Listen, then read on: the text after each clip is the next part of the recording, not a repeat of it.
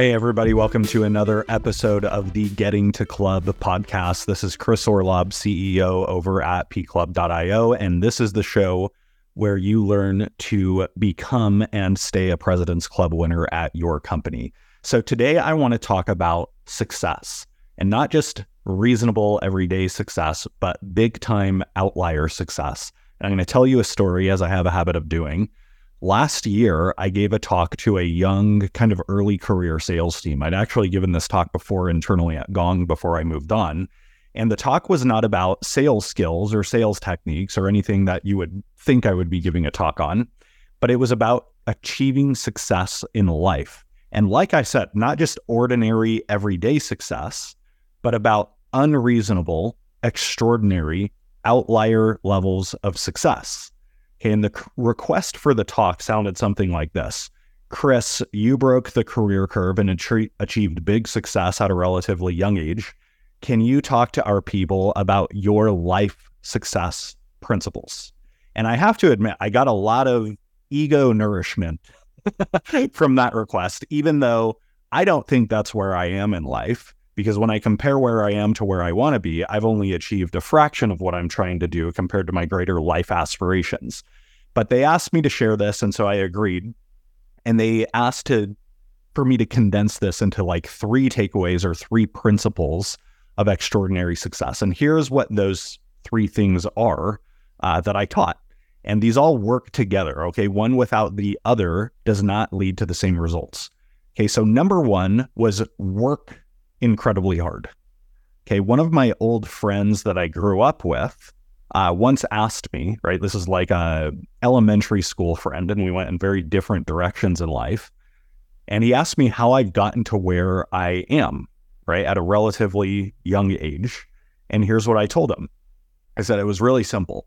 One day I set a goal, and that day I woke up at 6 a.m. and I spent around 45 minutes reading and learning my craft before the workday started. And then I worked for 10 hours or 12 hours or something like that toward that goal I had set. And then I simply repeated that for 12 years. And here I am, right? That was the answer. Simple, not easy, but simple. And the point is, when you work hard on the right things, directed at the right goal for a very long period of time, it's like compound interest for your career. Okay, it adds up. And it reminds me of this quote from Benjamin Franklin, right? He talks about compound interest, and he's referring to money here. And he says, money makes money. And the money you make from your money makes more money. And the same is true for hard work. Hard work builds momentum, and that momentum creates more momentum. And the momentum your original momentum generated creates even more momentum, and it compounds on itself. Now, it takes a very long time for this to start showing up and adding up. The first years, you don't really see the outcomes. But when it does, things start to move very, very fast. It's like a flywheel, so much so that like opportunity comes to you. And now your job is less about building in a frenetic pace and more about turning down the wrong opportunities. Okay, so that was number 1, is work incredibly hard. Number 2 was learn incredibly hard. Okay, hard work without hard learning is just brute force. It's so hard. It could be so much easier if you just sharpen your axe. And you can cut through your industry like a hot, sizzling knife sinking into butter if you just dedicate yourself to outlearning everyone around you, because most professionals do not have a development philosophy or regimen or training regimen that they follow. And if you're the person who does that and takes that seriously and operationalizes it within your life, you will blow past your peers in terms of your value in a relatively short time.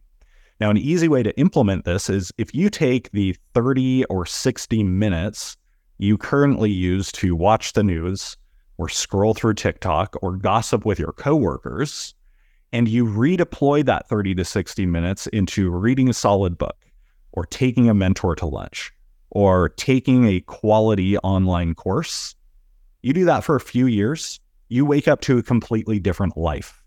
Okay, that's probably my most fundamental life belief.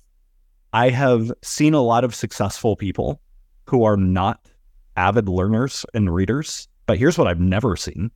I've never seen somebody who spends a lot of time learning and reading not go on to become highly successful. A person doesn't exist. Okay, so that's 2 of 3. Work very hard, learn very hard. The third one is take a quantum leap every few years when it comes to your career or financial situation. Okay, so if you work hard and learn hard, that will compound very nicely over time and you will end up very successful. But if you want to truly break the curve and do very big things and you want to do it fast and in an outlier way, the third ingredient is you've got to take big risks with very big upside every few years or so.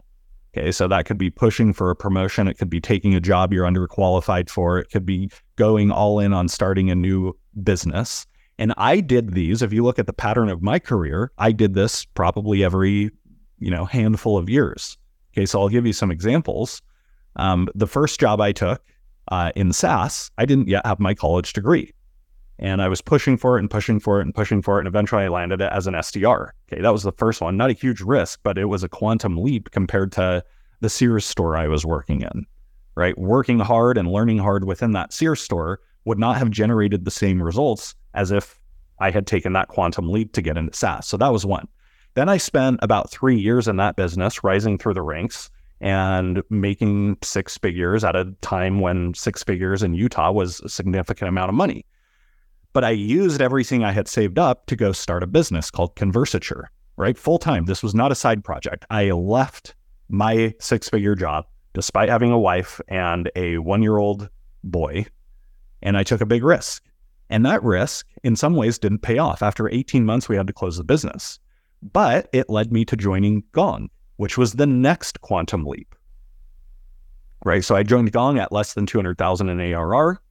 And for a few years, I served as head of product marketing, which was new to me, right? Totally new. I was a salesperson and entrepreneur before that. And so that was the next quantum leap, is mastering that skill and just joining and helping build the rocket ship that is and was Gong.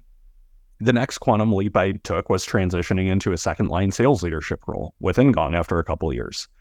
And then the next quantum leap I took was leaving Gong and building P Club. Right. And I'm sure there's going to be another quantum leap in a couple of years. This is a pattern of people who break the curve. Now, I'll end this this third section with a quote from a guy named Felix Dennis. Okay, Felix Dennis at one point was one of the richest people in the United Kingdom. His personal life is not worth emulating, and he would be the first to tell you that if he was still alive. His business life was a roaring success as an entrepreneur, though.